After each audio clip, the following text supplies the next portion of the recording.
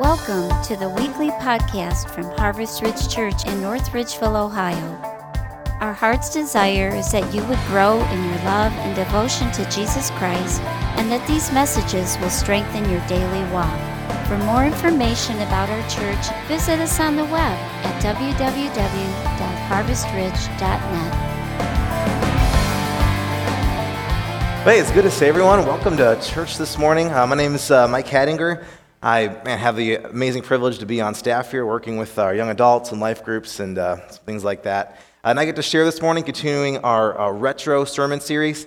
One quick note, the refresh night that we mentioned, it is at 6 p.m. as a slide.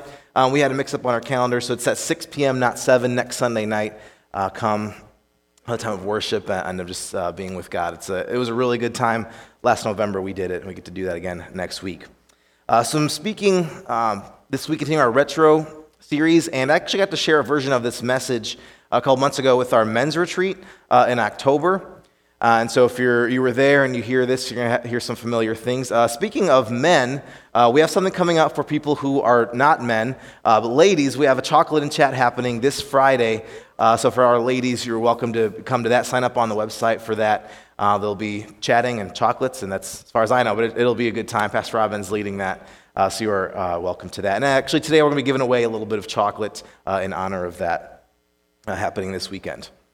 So we're continuing retro, and here's the basis for this series is Jeremiah 6:16. And Jeremiah was an ancient prophet, very emotional, intense prophet. His nation was facing a time where they could have gone one of two ways. He was calling for them to turn back to wise ways and follow God, and unfortunately they refused. And so Jeremiah had this message, and here's our core verse where our series comes from. This is what the Lord says: "Stand at the crossroads and look.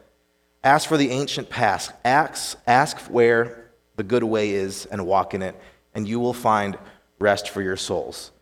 So Jeremiah is imploring the people, saying, hey, look back at what our ancestors did before us. Look back at what people of wisdom and character did before us. Let's choose that way. Let's learn from their mistakes and learn from their good decisions. Let's go in that way. In the same way, that's what we want to do, is we want to look back.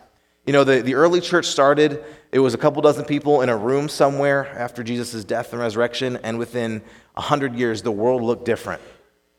Within 300 years, just a couple generations, literally the entire landscape of the world was changed from a couple dozen people in a room. So what did they do? What did they do differently? What did they do right, wrong? What can we look back and use their wisdom to help us navigate, crazy times, right? Like life always has places where you can make decisions, but here, especially in our world, our country, and your lives, we want to use their wisdom, use some of the characteristics that they had and they used to give us wisdom and help us move forward. That's what this sermon series is all about, is going retro, looking back at what they did. Now this week, it is, disclaimer, it is a little bit of a heavier message. I want to share it with humility because it applies to me 100,000,000% as well. We're talking about a few themes that are a little more mature. If you have kids in here, I just want you to be prepared for that, talking about some abuse and things like that. So I just want you to be prepared for that. But man, we have a problem, in our culture, in our church culture. Just in the last 5 years, I'm not going to say any names, but just in the last 5 years, there was a very prominent pastor of a mega church, and had alcoholism that was hidden, and he didn't deal with it. Pretty soon, the alcoholism took over his life, and he lost his marriage, he lost his position, lost his church, and he was done. It was a public, shameful fall. There's a university president, Christian university, very well known, who found out he was having not just affairs, but some weird kind of affairs that became public knowledge. And after years of leading Christian university, being a figurehead in the Christian world, crashed. There's a Christian comedian who manipulated people for sexual favors in exchange for gifts and things like that. There's a prominent pastor, another pastor that fell into, I don't know the whole story, if it was just a mistake or abuse or what, but got sexually involved with other people, part of the church that weren't his spouse, and his ministry came crashing down. There's another international ministry leader well known for years and years, 40 years of ministering, and built a multinational corporation with hundreds of employees, found out that he sexually abused and manipulated women underneath him, giving them favors and manipulating them, and just horrible things like that. I don't know about you, that makes me angry. It makes me upset. I don't know who reads a story like that and is like, yes. And I guess if you like hate Christians or hate God, maybe, I don't know, but if you're here, that should not excite you. That should be really troublesome and worrisome that we constantly, continually have Christian leaders and heroes continually to fall shamefully. And that's the problem I want to talk about today. That bothers me deep inside, and if you feel the same way, I want to talk about that today. It bothers you that we keep having these people that are supposed to be the bastions of faith and be the great leaders and examples of following God, and yet we find out they have some horrible deeds underneath and have caused some serious pain underneath. So with that being our intro, like I said, it's a little heavier message. We'll talk about that. And the thing is, I know our young people today, our Gen Z people especially, they are so open to spirituality. Got a chance to talk with some high schoolers last week, and we were talking about how, there's apps on your phone that help you connect with the spiritual world in different ways. If you go to Barnes & Noble, we were there a couple of weeks ago. As soon as you walk in, that first front rack is all books on astrology and palm reading and reading tarot cards. And there's such a hunger and desire and thirst for spirituality amongst our young people. So it's not that they don't care. They're looking and knowing that something is real beyond just what we can see and touch. There's something deeper. They recognize that, but yet trust and attraction to church and religion and institution is as super low, all-time low in America. And so there's this desire for spirituality, be it a complete distrust and a disconnect from things like church, things like you put the term Christianity over it. And so that is an issue. We want people seeking God, but yet not to do it on their own, but do it in the right community. So if you want to be part of the solution, like I do, if you want to be an example for our younger people here today where you're going to live a life, you're going to make some mistakes, but not where it turns into a complete crash and not leave them disillusioned, I want to be part of that solution with you. That's what I want to talk about today, talking about integrity. Integrity is our characteristic for today. And my dad taught me that integrity means you're the same person when no one's looking as when everyone's looking, right? There's no parts of you that's hidden or different. You're not keeping anything different, but the entire part, the entire whole is sound. When a building has integrity, it means it's going to hold. Every part of it is strong and is secure. We need integrity. We need integrity in our life. And look, I don't think, we'll talk more about this too, but I don't think any of these leaders that we talked about, I don't think any of them had any evil intentions. I really don't. I don't think they planned to gain power in order to abuse people. I don't think they planned to gain power so they could then abuse alcohol secretly. I think they had pure hearts and loved God and loved people, but something in there was cracked and broken, and it wasn't addressed, and it grew, and it gave them a lack of integrity, and something caused the entire thing to collapse. So integrity, we need integrity today. It's what I want to share, talk about. Look at how the early church had it, why it's so important. So here's where we're going. This message overall is a warning, all right? It's a serious, more somber, serious message. This message is a warning, right? There is going to be a little bit of an uplift at the end, but hey, I want to say, hey, let's be aware. Let's wake up. These things can't keep happening, right? These things where people in Christian authority keep hurting others below them, that has to stop. That's not Christ-like. That's not what God has called us to be. So let's stop that. So this is a warning today, right? So we're starting with the warning. The whole message is kind of a warning. Now, Pastor Kevin showed us some great warning signs a couple weeks ago. I have a few more to show us. Let's look at some great warning signs. Hopefully this message is a little more effective or I guess equally effective than these are.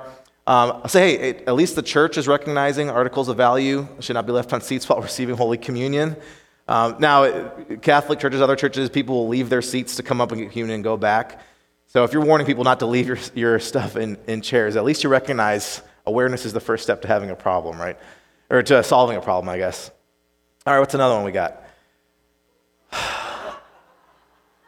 I'm not sure who looks more excited in that picture, but Yeah, I guess that's a pretty effective sign. If you see that, you're like, okay, I'm going to stay away from any angles right now. Let's go to our next one. Do not touch. Not only will this kill you, it will hurt the whole time you are dying. Yeah.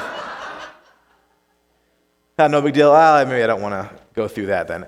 And then one more to show us that people often ignore warning signs. This is in England. For a more efficient service, please alight at the next stop where a team of heavily drugged sloths will drag you to your next destination. So I think, a little bit of a joke there. People don't really read these signs anyway. But so that's what today is, but a little more serious. Today is a warning sign. I say, hey, pay attention. There's something here. I don't want it to be my words. I want it to be the Spirit, God's Spirit talking to us today. So here's the main point. If you walk away with one thing, if you walk away with anything, it's this point right here. There's no one so virtuous you cannot break. Here's our warning today. There is no one so virtuous you cannot break. I said, I know these people had good intentions, and there's so many more examples you can look at. Pastors, leaders, figureheads. I'm sure they had pure hearts at some point. They desired and loved God. They loved people. But guess what? They weren't so good. They weren't so holy and pure that something bad couldn't happen. In the same way, for us, there's no one so virtuous you cannot break. Doesn't matter how good you think you are, how well you've done for the last 20, 30, 60 years, how long you've been coming to church. And I applaud those who do. If you've been faithful and serving, thank you. We need people like you. But let's be aware that there is no one. It's not on our own virtue. It's not on our own effort that we stay good. Right? There's no one so virtuous we cannot break. And honestly, we see the same thing in the story of the Bible. The Bible is 66 books, but it's one story that points to Jesus. And throughout that story, it reveals who God's people are. And what it reveals is that God's people are morons for the most part. Honestly, just reading this week, the story of the golden calf, God delivered Israel from Egypt. He split the Red Sea open, and as soon as they get bored and a little confused, what do? They build a golden calf and start worshiping a cow. Right? As soon as things don't go their way again, let's try something else. How about David, who's described as a man after God's own heart?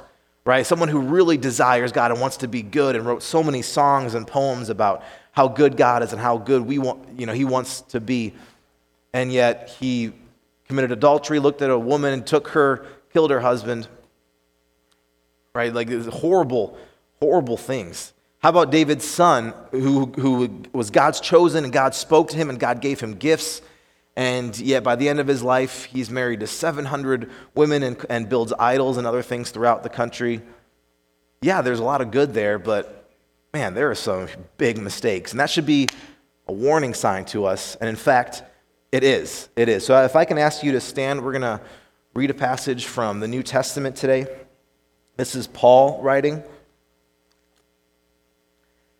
This is from 1 Corinthians 10, 11 through 13. And Paul is writing this letter to a church just like us in the city of Corinth. He's writing this letter to encourage them. And he's telling the same story. He tells a story about how the Israelites were God's people, but yet they kept chasing idols. They kept rejecting God. And he says, these people were not smart. They weren't doing it the right way. And then he says this: these things happened to them as examples, were written down as warnings for us. So if you think you are standing firm, be careful that you don't fall. No temptation has overtaken you except what is common to mankind. God is faithful. He will not let you be tempted beyond what you can bear. He will also provide a way out so that you can endure it. This is a warning to us. And actually, the Message version, which is a modern version that takes the Bible and it puts it into words, modern language and phrases, it says it so well. If I can read that version as well. Here's what it says in the Message version. These are warning markers written down so we don't repeat their mistakes. Let's not repeat people's mistakes. We are just as capable of messing it up as they were.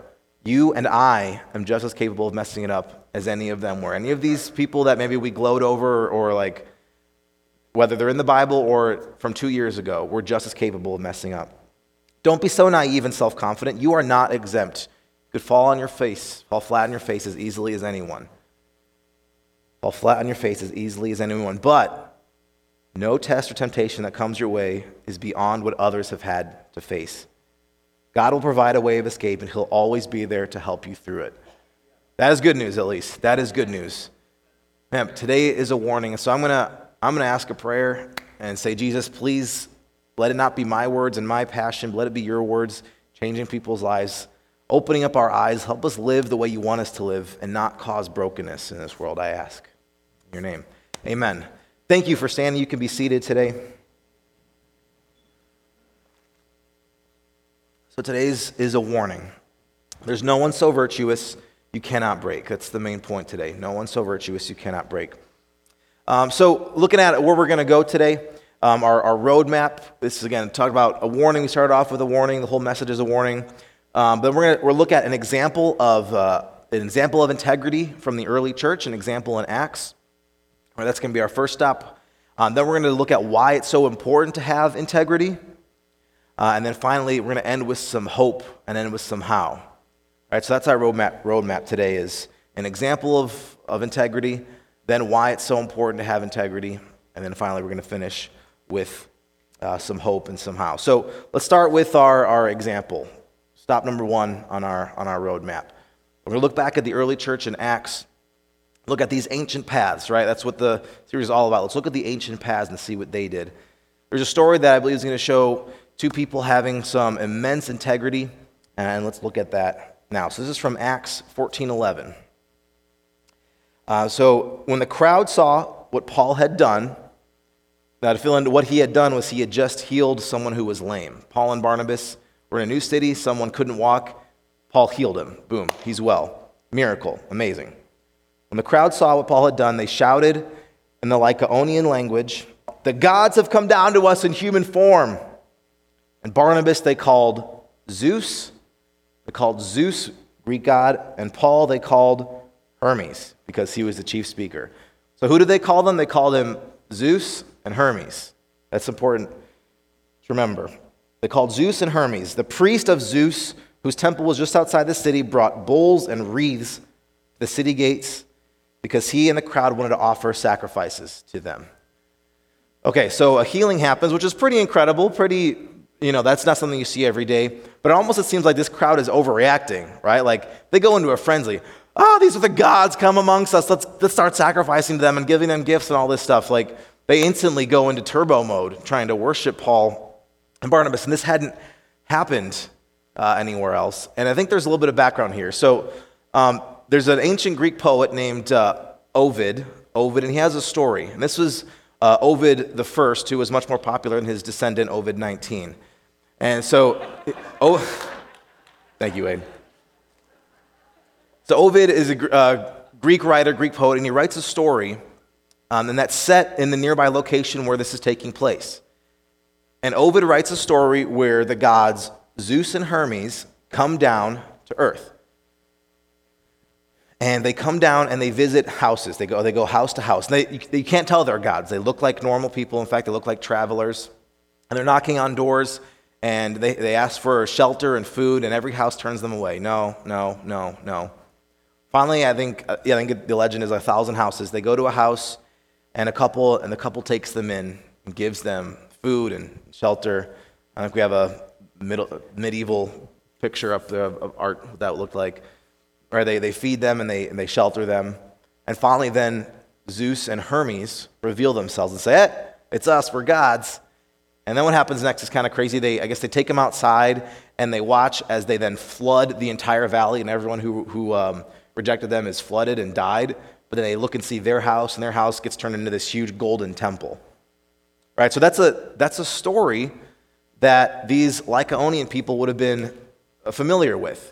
A story of Zeus and Hermes coming to earth as regular men, as regular people, and the ones that responded well toward them were blessed and everyone else died. So that kind of makes sense now why the crowd responded so crazily, right? They were like, they had this story in their mind of, we better not miss it. If the gods ever come down to us, we better treat them nice, or they're gonna get us. Like it's not gonna be good. Noise is a 2020 word for nice for all you Gen Xers and above. You just add the O. I don't know. It gives you more flavor when you're like noise. Yeah. So that they had this story in their mind that we have to be aware of this. And so as soon as something happened, it clicked. Like, okay, this must be the gods coming down to us. If we don't respond, we're in big trouble. So they were kind of acting out of a little bit of fear, but a little bit of that background. I think it helps us illuminate why the crowd reacted so swiftly and so intensely towards these guys, calling them Zeus and Hermes. But now here's the thing. Here's the characteristic of integrity that we see. When the apostles Barnabas and Paul heard of this, they tore their clothes and rushed out into the crowd, shouting, "Friends, why are you doing this? We too are only human, just like you."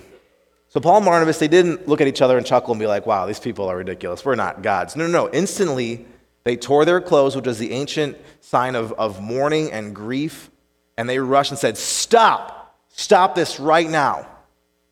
Stop this right now." They shouting, "Why are you doing this? We are only human, just like you. We are bringing you good news, telling you to turn from these worthless things to the living God." To me, that is a telling reaction on Paul and Barnabas. Not only did they not accept their worship, they made sure to shut it down instantly. They were so quick to make sure there was not going to be any notion of them receiving anything that wasn't really their due credit. They know they didn't heal the guy. They didn't have that power. They knew where that power came from. And they showed, to me, immense integrity here. They could have allowed a little bit of adoration. It's like, yeah, high five, Barnabas. We are pretty awesome. Like, we're basically like mini gods on earth. Like, God thinks we're extra special. I could easily see them having that reaction. Man, God really has empowered us. Maybe we are supposed to be Zeus and Hermes on the earth. Maybe that's what God really wants. He's given us this power. I could easily see myself having that reaction. Right? But Paul and Barnabas, no, they had integrity. They instantly said, we're not going to allow anything that shouldn't be to even exist around us.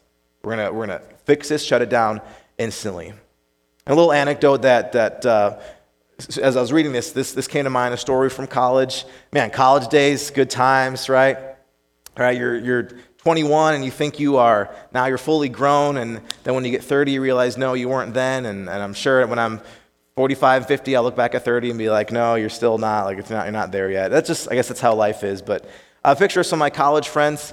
In the middle, you'll see is Dylan, and then on the left is Kyle. The story is about them. We played soccer for the University of Valley Forge.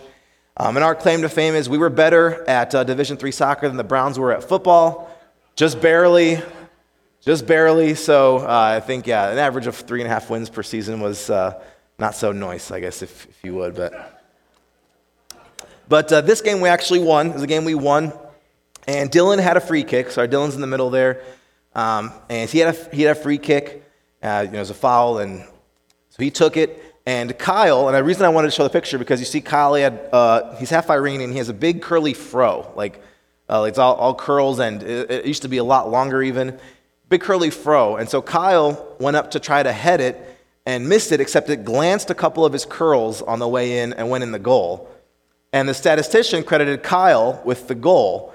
The rule says if it's deflected by a teammate, I don't know if you can claim deflection based on a follicle, but Kyle was like, I touched it, and the statistician gave him the goal. I'm sure it had nothing to do with the fact that our statistician was Nicole, who is now Kyle's wife, then girlfriend. I'm sure that didn't play any part of it.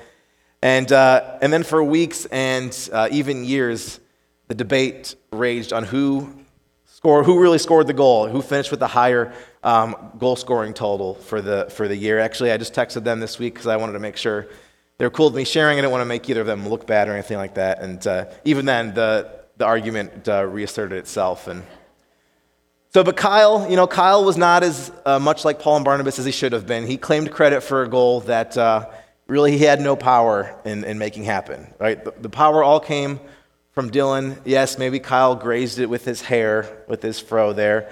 But he took credit. He didn't relinquish it. And I know that's not as serious, but maybe if he would have been more like Paul and Barnabas, he would have refused credit for what he knew didn't really come from him. Right?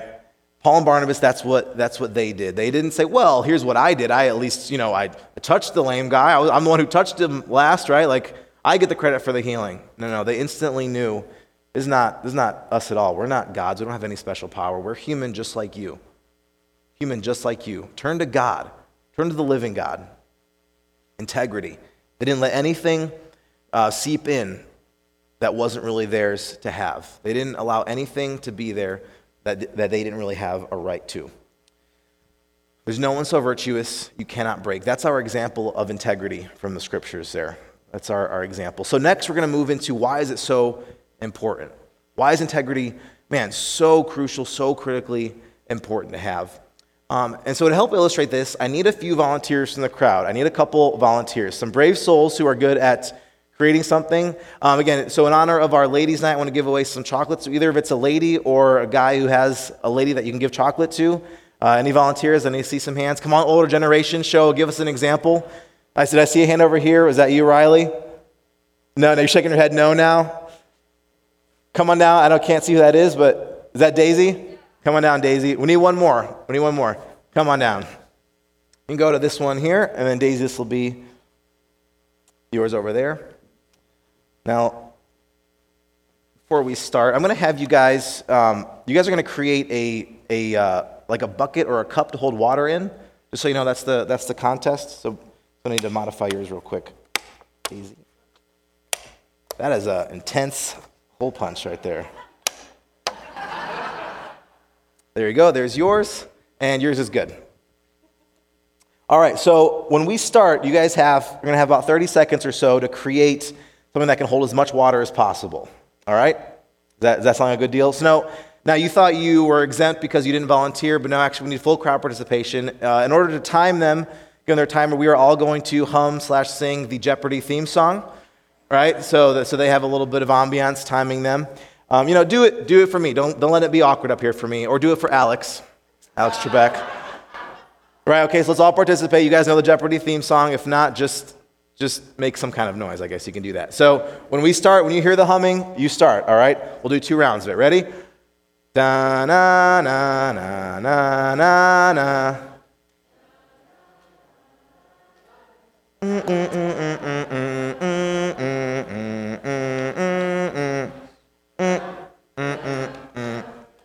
One more time.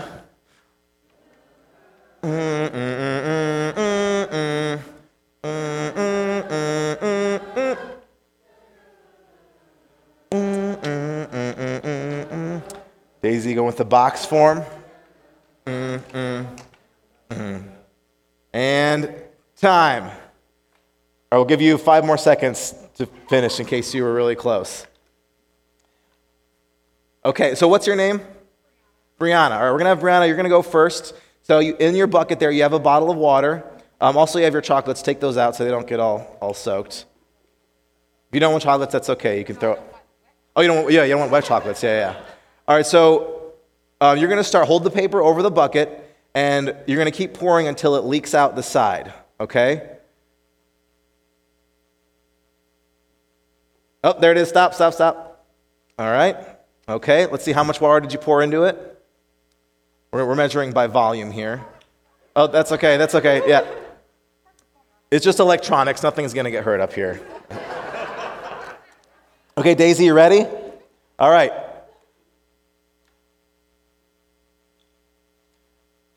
Now, Daisy, I really hope you fail for the sake of my illustration here, but personally, I hope you succeed. Okay? Ready? Go. Oh, stop. All right, I'm going to declare Brianna our winner here by a little bit, but Brianna, you got more water before it leaked through. Give our ladies a hand, everybody, one more time. You can take your chocolates. You can leave the stuff there. Take your chocolates. Enjoy. And well done. Okay, now, first service was actually not close at all. First service, the lady who did not have, it was, did you say your name? No, you said your name was Brianna, right? Did I call you Danielle? No, okay. Danielle was first service. She got almost her entire bottle out before it leaked, but the person, Lisa Volney, poor Lisa, hers leaked instantly. Same here. Daisy didn't make it too far. Good try, though, Daisy. Now, why? Why didn't she do as well? I only took maybe 1.5% of the paper out. Right? Only 1% of the paper was gone, but yet that one little flaw affected the entire whole of it instantly, right?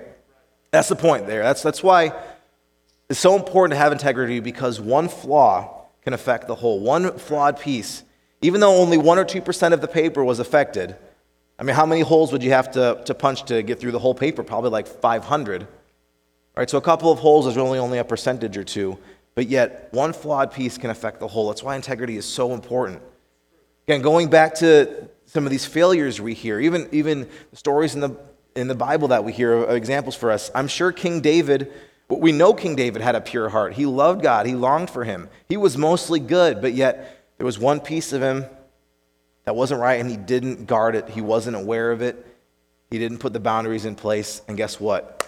Things came crashing down. Right, and the same, these people that we hear stories of, figureheads, I'm sure they have good intentions. I'm sure they're not all bad. They're not even mostly bad. They're mostly good. Some of these ministries they have brought so many people life and truth and answers and healing. There's so much good in it, but yet a couple percentage points is flawed and is unaddressed and cause the whole thing to not work and to come crashing down. One flawed piece can affect the whole. Now, I'm aware of like cancel culture today and the idea that, you make a mistake 20 years ago and all of a sudden you're totally discredited. I mean, we can have some grace here too, right? Like we know that, we understand that. I'm not saying one mistake should define anyone for their lives. I'm not saying that at all. We need to be aware that little flaws can cause some big damages. So there's no one so virtuous you cannot break, and it's important because one flawed piece affects the whole, and it's also important because some breaks leave permanent damage. The truth is that some breaks leave permanent damage. There absolutely is forgiveness. There is healing that is real, spiritually and mentally and emotionally, physically. But look at David's life. Again, David's the king from the Bible. He made a mistake. He killed someone's husband, impregnated her.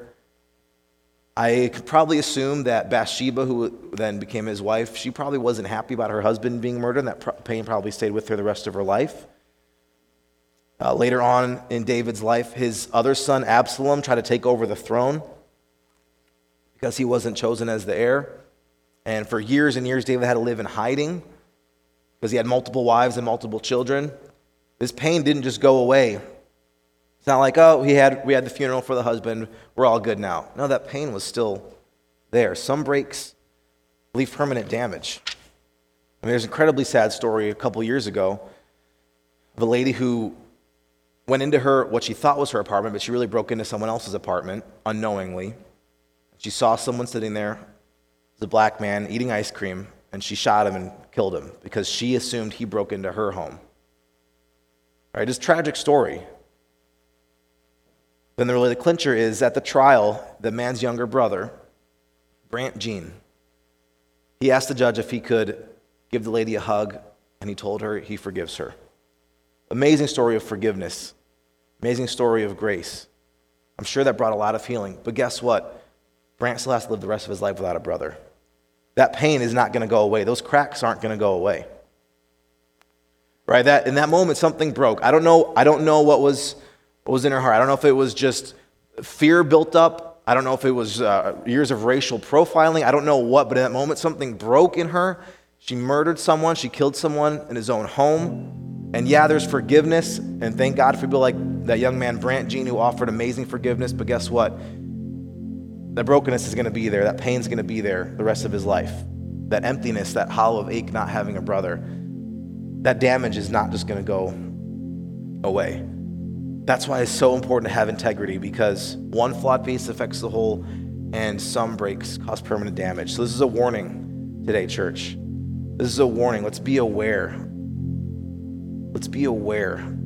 Because there are things at stake. People's lives are at stake. People's wholeness and health, people around us is at stake. There's no one so virtuous you cannot break. Like I said, our last stop on our map today is hope. A little bit of hope, and how do we move forward with this? The good news is, even though there's no one so virtuous that you cannot break, there also is no one so broken that God cannot use you.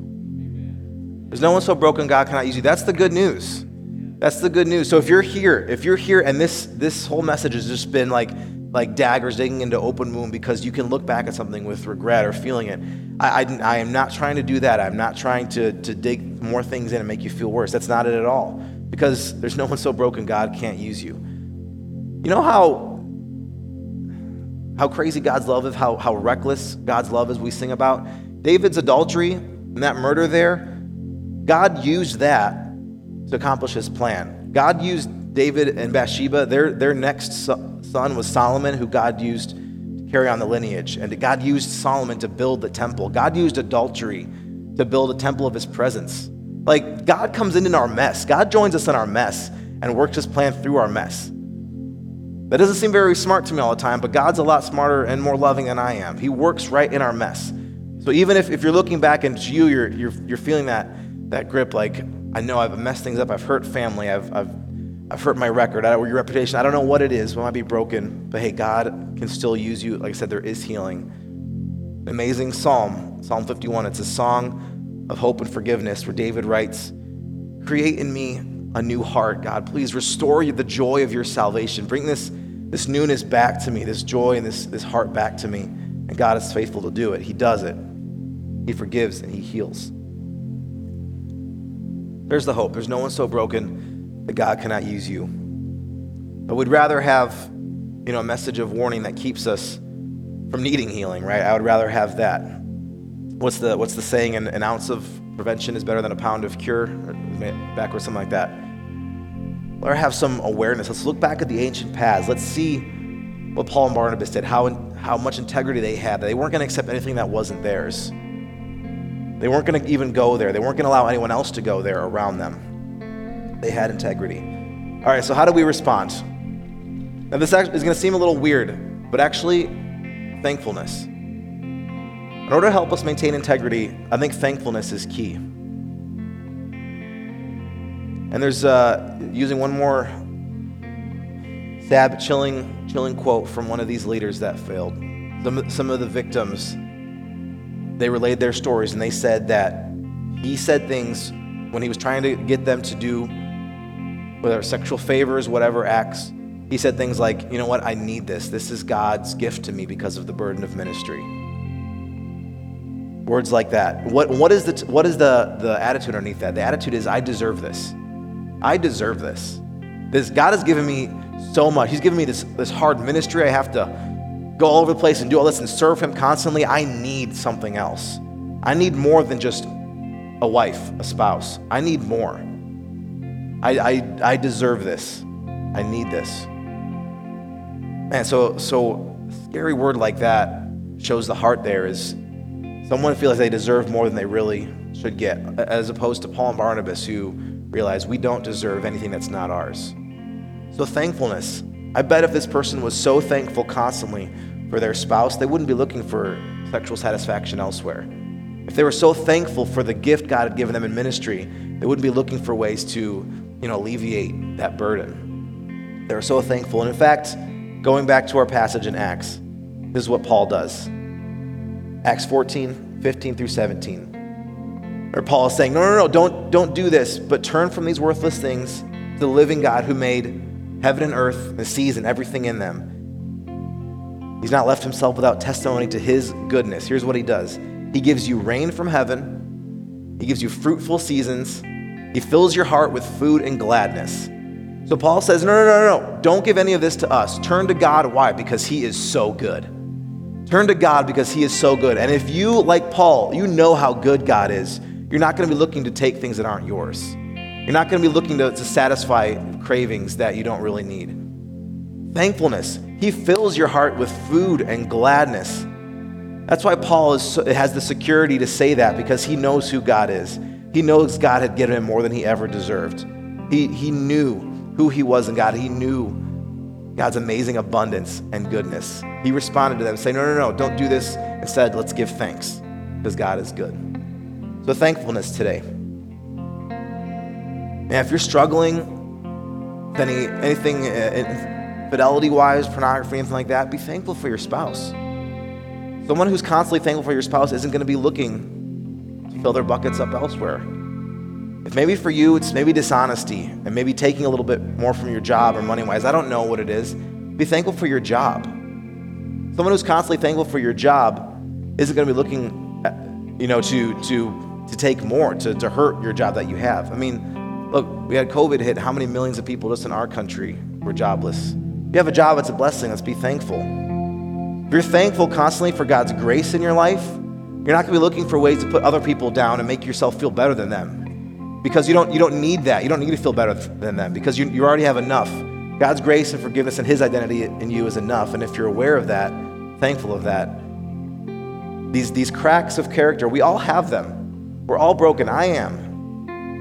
And only because of God's grace am I here right now being able to share. I want to be thankful for that. So that's the how today. Let's be thankful. Pretty simple. Let's have integrity and let's choose to be thankful. And yes, there's things like accountability and community and therapy and all those things that can help us and heal us, sure. But today, let's be thankful. So we're going to end with a song of thankfulness. If you'd like to stand, you can stand. If you want to stay seated, that's fine with me. You can worship and be thankful to God just from 8 inches lower than standing up. That's fine. Let's choose something to be thankful for.